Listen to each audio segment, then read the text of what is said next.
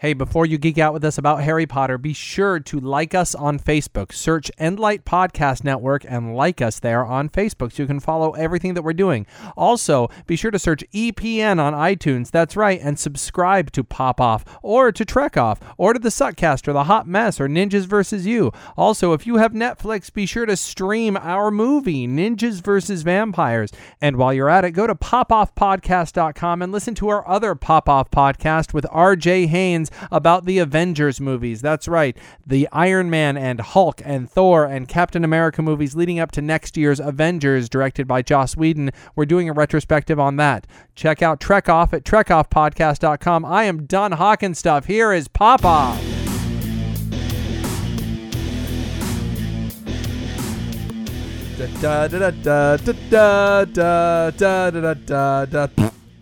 Welcome to Harry Pop-Off and the Prisoner of Azkaban, right? Yeah. Good. Excellent. Okay. Your Hi. Your uncomfortable silence means we're going to have an amazing episode today. It's going to be odd because in this episode you're going to be silent a lot. Yes. Because this is great radio. This is awesome. Yes. Awesome. It is. Okay, let's just start with a quiz. All right. I have a quiz. You have a quiz? And this time it's about the movie, not the book. Okay, I would love to hear a quiz about the movie Harry Potter and the Prisoner of Azkaban. Go. Okay. All right. Question 1. Question 1. What does Aunt Marge do to get Harry's attention as a prelude to ordering about like a servant? What? Doesn't she call like his mom a bitch or something? And she snaps her fingers at him and calls him you. Oh, she does call his mom a bitch though. Yeah, she does. I remember. So that. I like that. So go on. Okay. What 2 magical things does Harry do that he can't control when Aunt Marge angers him? He does 2 things to her. He doesn't he break her glass and then he turns her into a balloon? Yep. Good. Haha. I'm so smart. All right, go on. What is the name of the hippogriff in Hagrid's class? The name Buckbeak. Yes, it is. Buckbeak. Fuckbeak. Oh, spoilers will abound in this podcast. So, and be careful of that. And also, I'll be cursing, and Kelly will be rolling her eyes. Yes. Go ahead. So not safe for work. Not safe for work unless you work at a fuck factory. Okay. At that place, like people do. Yes. All right, go on. Next one. I know many people that work there. At the fuck factory? Yeah. Welcome into the fucking factory. Good. Okay. Go on. So, number 4. Question 4. Dudley Dursley is always pigging out, but what other activity was he doing during most of the time we see him on film? Was he playing video games? No, he's watching TV. Oh, he's watching TV. And, Yeah. he's sort of taking things in stride in this, too, but we'll talk about that. So go on. I'd be interested to see what he's watching. I wonder if they ever show that. Porn. He's probably watching a bunch of Wouldn't it be amazing? Shows about people eating things. Wouldn't it be amazing if they really zoomed in for 1 second and he really was watching hardcore porn? Just like right there on the TV, they're just going at it, and he's like, what? Mom, I'm just watching these people over here. They're boinking, or whatever they say there. They're having the old in and out. They're having a shag. They're having they're shagging. Look at them, they're shagging over there. Okay. Question 5. He's a teenager. What was the name? I love how this is phrased. What was the name of the violently purple triple-deck bus that picked up Harry? That would be, it's not the Wizard's bus, is it? No. No, it's the I don't know. The night bus. The night bus. But night like Hello. K-N-I-G-H-T. No. Hello, this is the night bus. Ha, ha, Ha ha ha ha ha. Where was Harry when the Wizard's public bus picked him up? He was at a park about to be attacked by Dementors and being watched by Lupin. No, Sirius. Yes. Wow. That's a lot of information. And the answer was just beside a playground. It was beside a playground. It was starting to get really cold and freezing. In the last scene, what gift does Harry receive anonymously? In the last scene of what? Of the movie. Oh, that we're talking what? We went from the beginning the of the movie all the way to the very end. It's a weird order of questions. Is it a firebolt? Yes. I think, but it says anonymously, but we know who it's from. I don't think it's anonymous because it's from Sirius. Satellite radio. Yes. Who gives Harry satellite radio? This is a question I don't know. I wouldn't have known the answer to this. On the night the entire school slept in the Great Hall, what was the enchanted ceiling showing? Whoa. I don't even remember them doing that. I don't remember a night that the entire school slept in the Great Hall. Hardcore porn. Supposedly, this was from the movie. Okay, what was it? Galaxies. All right. There we go. Galaxies of porn. That's weird. The person who wrote this says, that was weird. The ceiling of the Great Hall was enchanted to show and reflect the sky outside, but in the movie, it was showing galaxies and such. I doubt that can be seen in the night sky with the naked eye. Ha ha ha ha ha ha. You got him, man. Well done. Who's this from? This is from something called funtrivia.com where people can submit their own quizzes. Funtrivia.com. Which, being that people can submit their own quizzes, I guess this quiz has not actually been vetted and could be entirely wrong. Yes. And made up. I submit that. I can't submit, but there we go. Sorry, Alexia. Okay. What is Harry's Quidditch robe number? 13? No, 7. No, really? Potter 7. Potter 7. What do the Weasley twins give Harry that will play a big part in this movie and possibly the 4th movie, since it also played a part in the 4th book? Oh, so this quiz was I guess it was written before the 4th movie came out. Was the internet live back then? I would say that would be the Marauder's map. Yes, it is. I solemnly swear that I am up to no good. Okay, go on. Mischief managed. Okay. This is called Dead Air. How many times does Uncle Vernon check on Harry in the very beginning of the movie? Like 3? 2. 2? Yeah. Well, no, that's the opening scene. We'll talk about it. We'll talk about all of that. No, but no. Yeah, go on. I'm skipping a few. Thinking back to the Chamber of really Suck. Stupid. Harry Potter must not go back to Hogwarts. That wasn't this one. Because this one was, well, we'll talk about it. Come on. Who directed this movie? Alfonso Cuarón. Okay, yes. Come on! No, I'm sorry. I'm reading the questions. This is an interesting question. This is a question. The reading the questions maybe should have happened before. Sorry. But it's interesting. Awesome. It's interesting. Okay, go on. During most of the movie. Masturbation.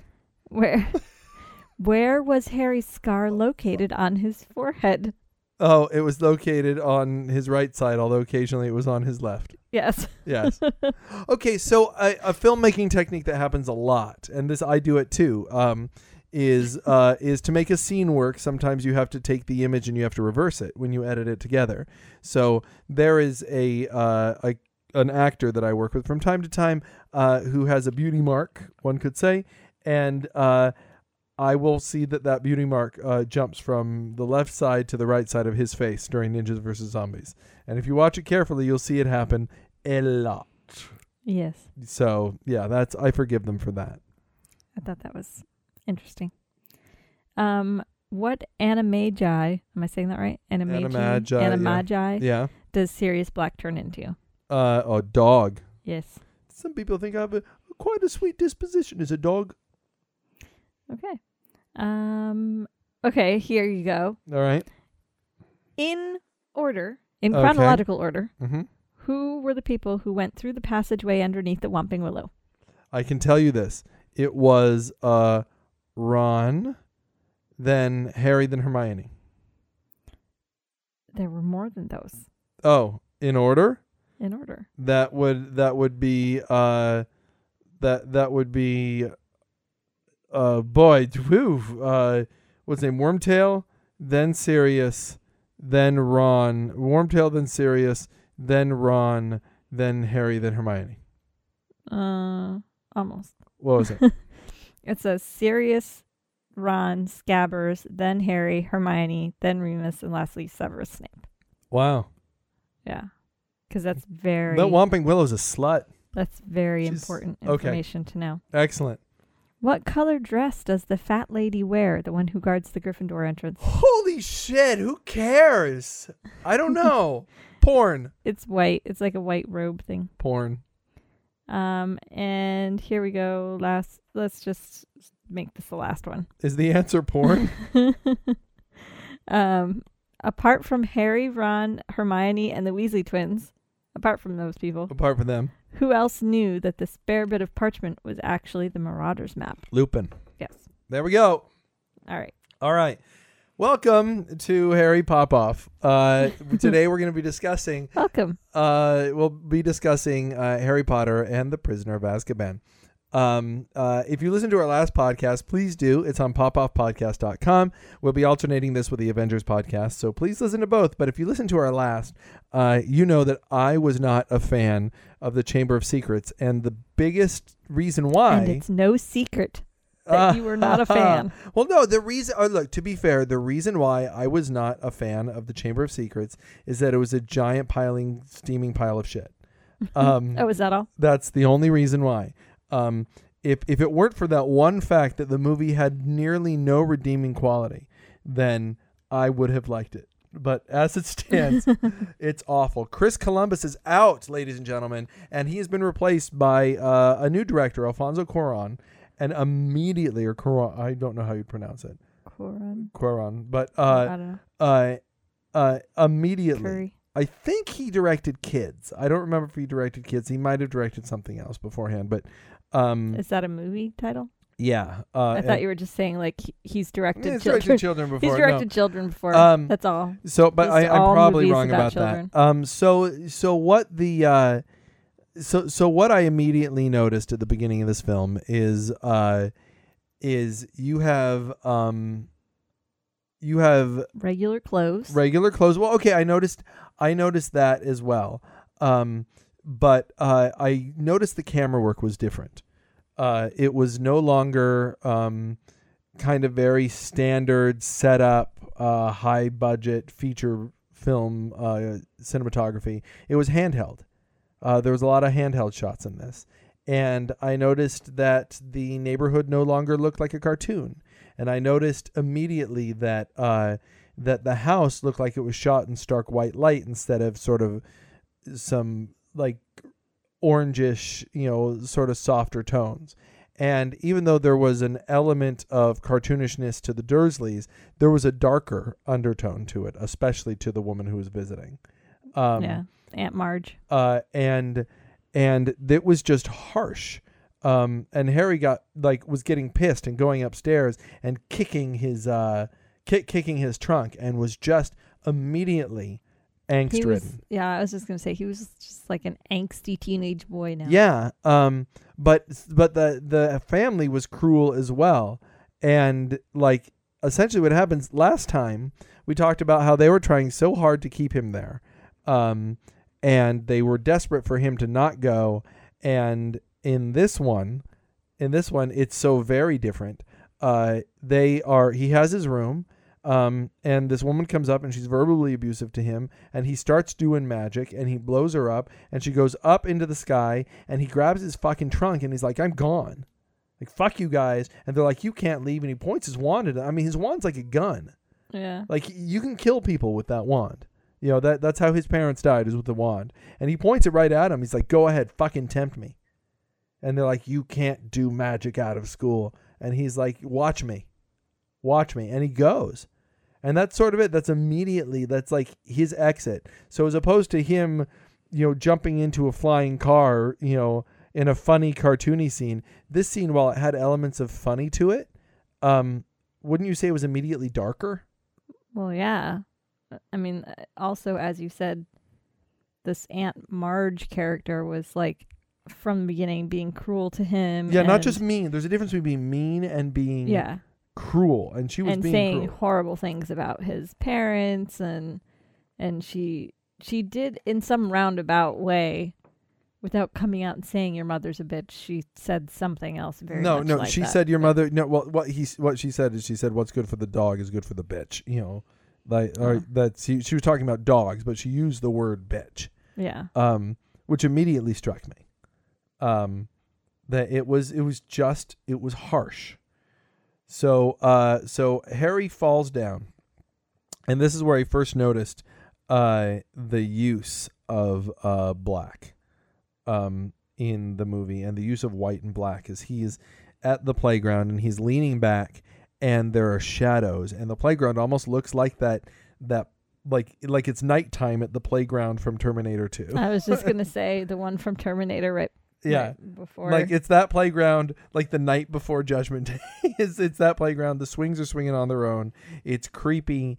The Dementors are coming by, but just the use of black and the shadow and gone is the very kid movie-ish color scheme that was in the movie. And I know that sounds very filmmaky, but it really does make a difference. That's a new word. Thank you. Filmmaky. But there's a real difference when you're used to seeing these yellows and oranges and very sort of rustic tones, welcoming warm tones. These tones are not welcoming at all. And you take that with the handheld camera work, and the costumes everybody was wearing, like everybody much more. It's almost Tim Burton-y in realistic. It's realistic, but in a dark, brooding, nearly monochromatic sometimes.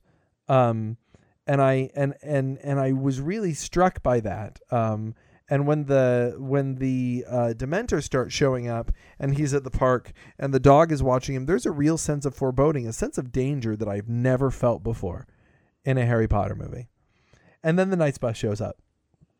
Yes, which is just a funny. It's fun. It's a funny ride. It's a fun ride, but they're all in beds, and the thing like folds up into a tiny little space to squeeze between other buses. But again, instead of it being, oh look, like, because last time, this is the point in the movie where we showed up at the Dursleys in the second movie, and it was like, look at the dishes watching themselves. Oh, you mean at the Weasleys? At the Weasleys, yeah, sorry, the Weasleys. And this time, it's the bus is doing funny things because the characters are eccentric, and the jokes that they're telling are a little dark. They almost hit a little old lady, and they, there's an element of humor to this that I appreciate.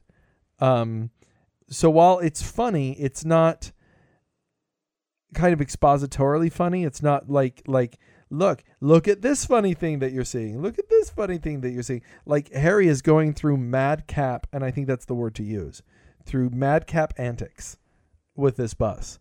And that's funny to me. Much funnier than, look how funny that there are dishes washing themselves. Yeah. Or that he's saying diagonally. This is like anybody would be stuck in. It's absurd. And they play with the absurdity. He goes from there and he goes to the bar, whatever the bar is at the Hogsmeade or whatever the bar is. Is it Hogsmeade or is that the name of the town? No, maybe that's the name of the town. It's it's some bar. The Boar's Head, yeah. And he goes up and he is sort of forgiven of his sins by the Minister of Magic, and he sort of ends up going back to Hogwarts and being admitted, and Ron and Hermione are there, and boom, we have now started the third year. But there is an added element of danger into this because there is an escaped murderer. Again, we've gone from someone is opening the Chamber of Secrets to murderer. This is something we as an audience can relate to. Like, there's a bad guy. Were you ever have a serial killer be out and about where you lived, like in your life? I don't remember. There was a guy who killed a couple of girls when we lived in Fredericksburg all those years ago. But you ever heard the Night Stalker? No. Very big. He was national news in the 80s, right around when Back to the Future came out, because I remember, and he was killing people in Southern California. And guess where I lived? In Southern California. Or where my family lived. And so I was staying in Southern California and living in California when the Night Stalker was out there, and there was a sense of fear. You felt this guy was out there, and he was killing people. And closest I ever felt to that was them when they had the DC snipers, remember? Okay, yeah, well, they were serial killers. They were serial killers, and they were following us. Yes. So if you remember the DC sniper story really quickly, the DC sniper struck in the DC area in places that were in like 35 miles from the center of DC, in Maryland and Virginia, either north or south of Washington, DC. within a mile of places that we had lived. Yeah, it was very strange. Like there's like a Home Depot shopping center where we went to Home Depot, and a gas station where we got our gas at another time. And it was very odd, to the point where someone said, "You're not the DC sniper, are you?" To me. Yeah. So I'm like, "No, maybe not." So You're yeah. like, no, but who did we piss off? But do you remember that? Do you remember going to the gas station and like feeling the need to like gas up quickly? Go quickly and get right back in the car. Yeah, and being like, very nervous walking into Home Depots. Even though there are a million gas, so you get that sense. Sirius Black is out there, and maybe he's gonna come get you.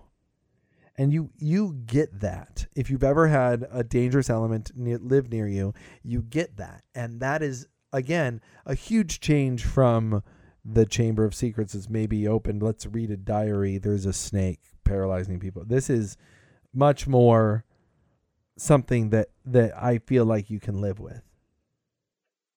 That you have lived with. That in real life, you as an audience member can relate to what you're seeing on the screen. So we go from that, and then we go into the year, and we meet the new Defense Against the Dark Arts teacher. Because it changes every time. Yes. That would be Remus. Yeah. Lupin, right. And his relationship with Harry is immediately different than everybody else's because he has a history with his parents. Because he was like one of their best friends. Yeah. And therein lies the sort of the plot of the movie now. The plot of the movie basically centers around Sirius Black is getting closer and closer and closer. And as that happens, Harry is there are Dementors that are now protecting the castle. Again, they do an attack. I totally forgot they do an attack on the train where Harry is on his way to school, and Harry is sort of wiped out and is knocked out by it. And that's a scary scene too. And then Draco thinks it's funny. Yeah. There's this whole like the Dementors are there and they're gonna get you, and Sirius is there, but you don't know he's good yet, and he's gonna get you. And there's a sense that no matter where you go, no matter where you turn, you're safe in your little school, but death is everywhere. And I mean, it's all black and white. The colors are black and white. His name is Sirius Black. And it strikes such a different tone. Don't you think? I do think. That's called a pause. It's like I'm teaching you on the fly how to do a podcast. This is the part where I pause and now you say something. And then when I stop talking, you talk. Here we go. So I'll say, don't you think? I do think so, Justin. Why do you think that? I forget what we were just talking about now. What was it? What were you thinking right now? What were you thinking? What was on your mind while I was talking? Where did you go? I don't know. The fuck were you? I don't know. I was lost in the pattern of that couch over there. Okay, come on, snap to it. This is great. Sorry. The listeners are just clicking off. This is the worst thing I've ever heard. They're like, what? I don't even know what her couch looks like. I know. It must be quite an amazing must couch. Be a very interesting couch. Well, let's back up. What were we talking? What was it? Harry Potter. Oh. Welcome to fucking Harry Potter, man. Oh, we're doing that. Oh, wow. So what I said was that you get to the school, and outside of the confines of the classroom, you get the sense that there is this impending danger.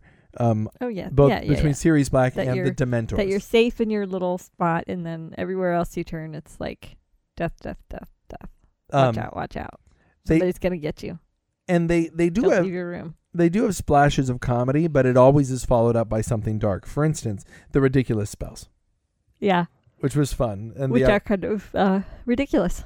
Yeah. Well, I mean, what's fun about it is that they have everybody gets a chance to do something funny, and then Harry turns around and what pops out but a Dementor, and again, in the middle of your funny scene, you've got smack dab, boom.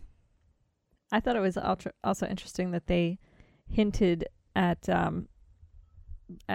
Remus being he's a werewolf, right? Yeah, he's a werewolf. They hinted at that, just different little places, like the fact that when his biggest fear was the full moon.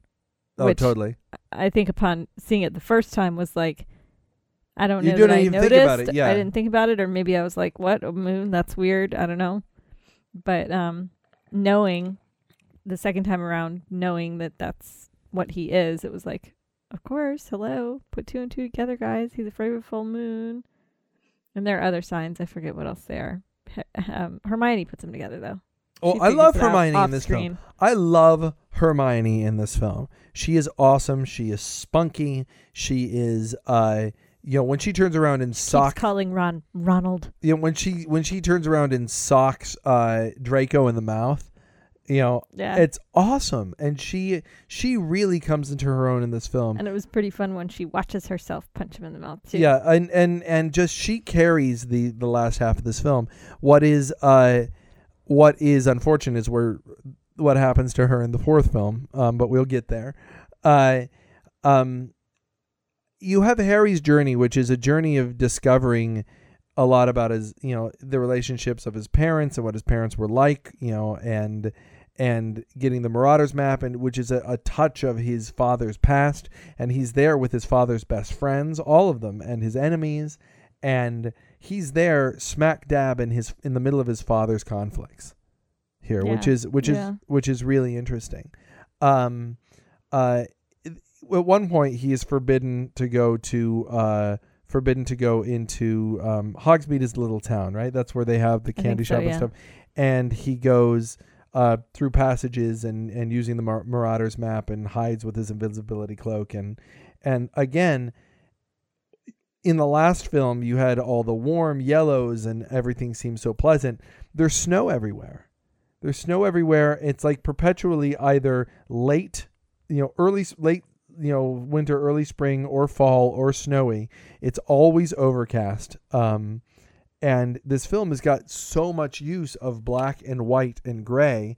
When he's out there in the snow, again, black and white and gray, black and white and gray. It's stark.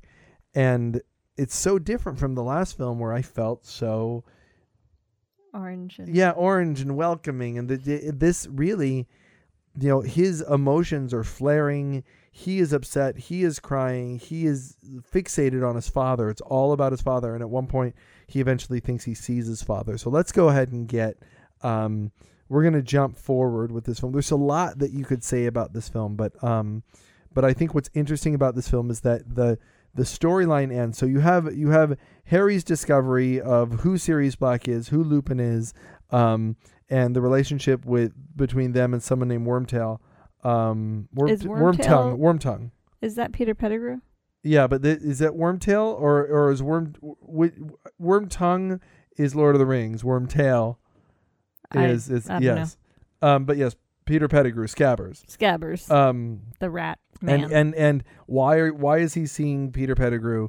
Who is Lupin? Who is Sirius? And that's one plot. And then sort of the B plot of this is that Hagrid has been accused of harming Draco Malfoy, and Buckbeak needs to be executed.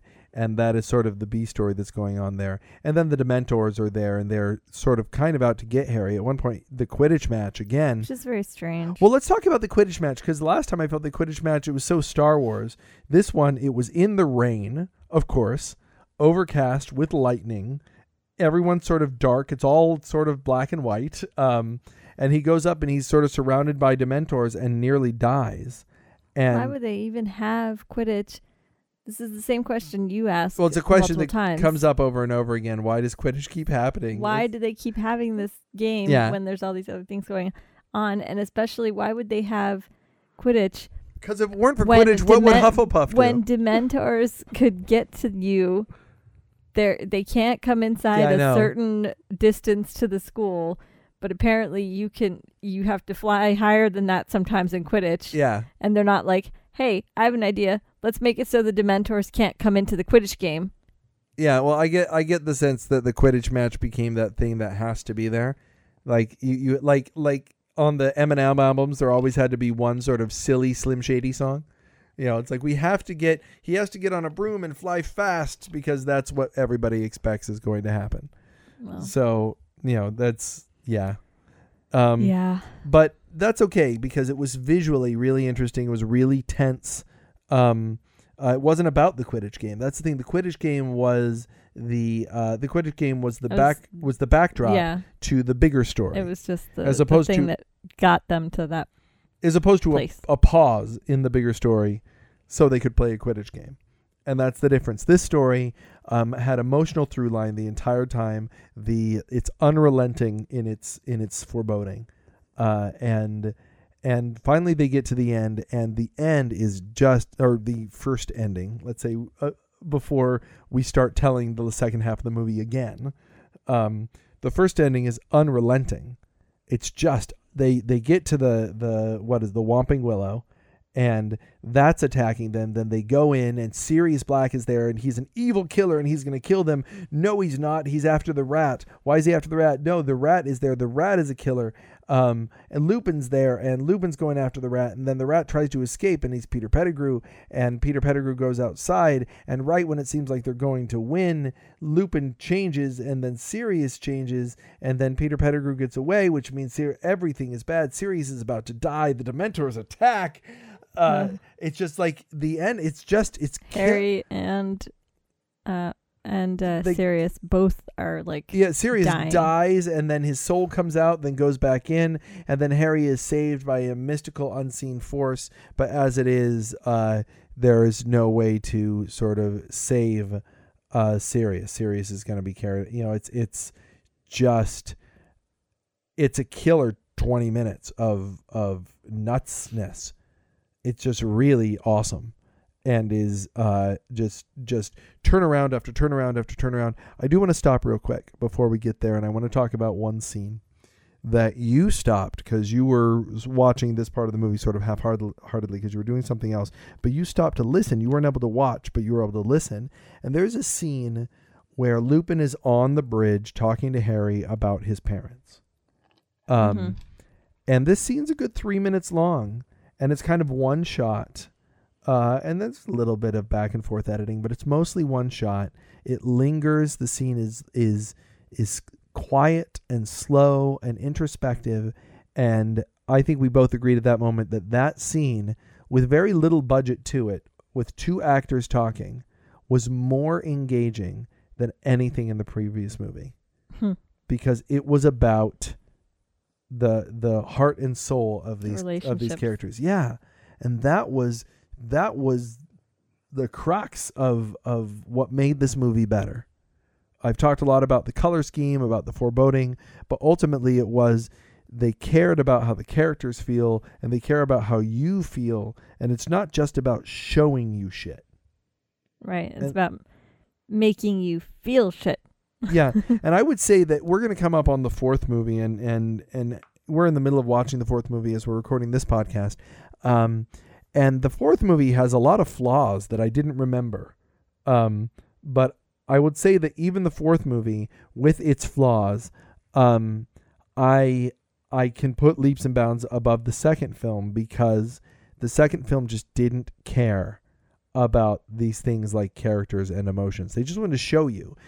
Chris Columbus had a philosophy that the more awesome magic shit he can show you, the more fun you as an audience member are going to have. And in this case, they said, you know what? We can pull back on the magic shit, because what we want to show you is what's going on in your characters' hearts. That these are like real people, sort of. Yeah. Well, that's the idea. That's how you should feel watching a movie. What did I just see? It was a quote from Roger Ebert that I saw, and I'm gonna fuck it up, but I'm gonna say it anyway. That life, that unlike movies, it's like a box of chocolates. No, life. If you were to follow the story all the way to the end, that story always ends with a death and pain. The nice thing about movies is it allows you to stop from time to time in the middle. That's interesting. You should feel while you're watching a film that these characters are real. They should be real to you. And if they're not, then why the hell are you paying the money to see it? It shouldn't just be about showing you cool shit. And in this film, they really did. They really made you feel that the characters were real people. And I dug that. But okay, let's get to the end. Killer ending. Everything is bleak, and Ron is injured, and Sirius is in trouble. And so they go, and we find out the reason that Hermione has been popping up in the middle of classes throughout the movie is that she has been traveling in time. Yes. And has a little necklace that lets her travel in time. It's very odd.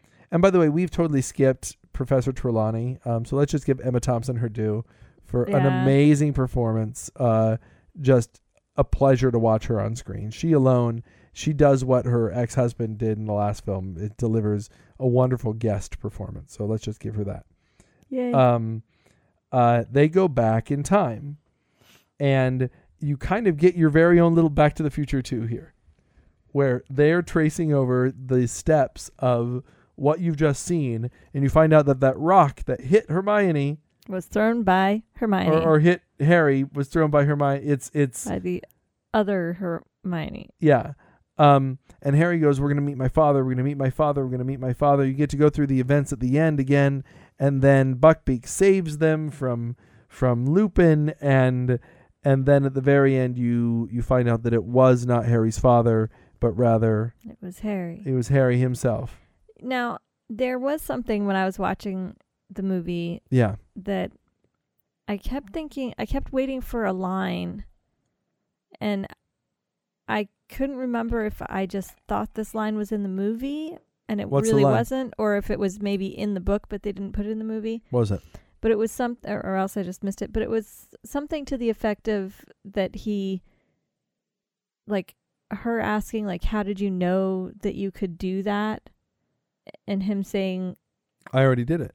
Because I already did it. Yeah, it was right in there in the movie. It was in the movie? Yeah. I totally missed that because I was like waiting the whole time for that line. Maybe you were entranced in the fucking couch. That I never. I don't know why, but there's like 10 minutes of the movie I don't remember, but I remember Plaid. It was Plaid. Plaid was very good. Yes. So you get to the end of the movie, and the question that like there is a certain lost, like the show Lost, whatever happened. Did they have to go back in time? What did they change by going back in time? Except that their perspective showed them that the things they thought happened didn't happen. Like Buckbeak. Buckbeak got killed, but he didn't really get killed. Maybe he did the first time around, though. But no, they were there the first time around, and the first time around they were there from the second time around. I don't know. So when their reason for going back in time was to change things, and yet they didn't change anything because it already happened the way it happened the first time around. It's very weird. Yeah. But okay, we'll go with it because it was cool to see. I love Back to the Future 2, and I love that they did that here. So why not? Let's go with it. We get to the end, and Harry now has both Lupin out there who can no longer do the job because everyone knows he's a werewolf, and Sirius is out there somewhere to be on his side. And when you get to the end of the movie, it's this awesome shot of Harry flying away on his broomstick and being happy. It won't last. It won't last. What I dug about this film is that they were people. They were people. Everybody like Sirius Black was a person to me. And when you go around and you say that's the same guy who played Oswald, and that's the same guy that's Commissioner Gordon from the new Batman movies. He is a very good actor. He so disappears into Gary Oldman, just disappears into his roles.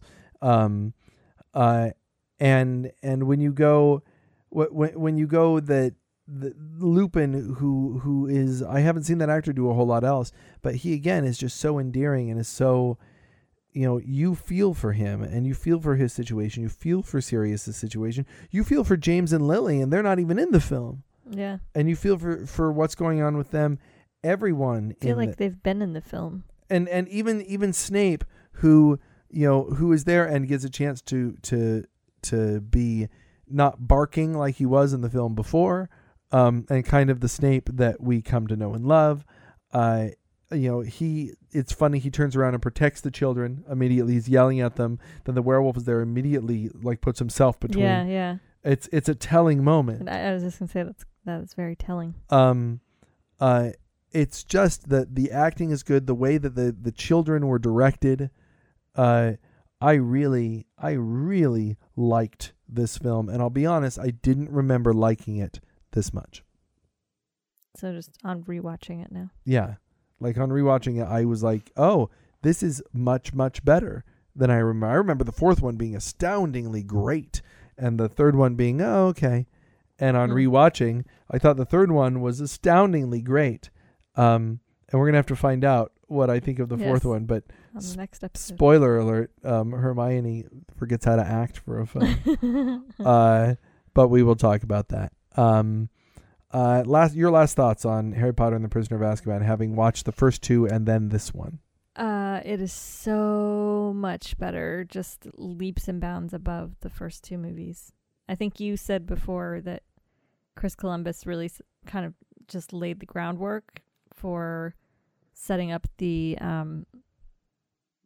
universe of Harry Potter. And the casting. I'll give it to him for the casting, yeah. But it was very kind of, I don't know, kid-like. Very kid-like, those first two films. And this was the first one that seemed more geared toward everyone. Adults. This was everyone. Yeah, there was kid stuff too. It didn't seem like a fun kid movie to go see. It didn't seem like, oh, you're going to that little kid movie. It was like more along the lines of going to see Lord of the Rings or something like that. I don't know who the fuck the first two films were for, because especially the first one that was like kid, incredibly frighteningly terrifying scene at the end that makes the movie entirely inappropriate for kids.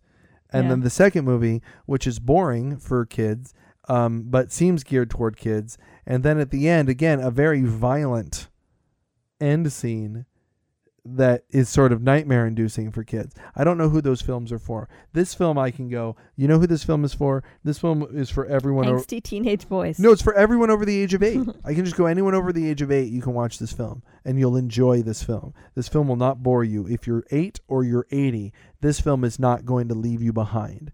Whereas I felt that the first two leaves adults behind and then gets to the end and then also leaves the kids behind that it meant to be, that were watching it.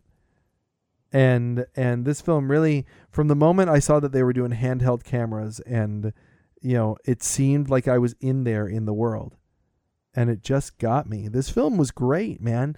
Harry Potter and the Prisoner of Azkaban. Go see it. Yes. Go get it. Go rent it. Go watch it. Buy it. Netflix it. Buy it. It's not on Netflix. Buy it. Then don't Netflix it. But you could Netflix our movie if you wanted. Yes, Ninjas versus Vampires. I guess that's finishing this. Ninjas versus Vampires is our movie. You can Netflix that.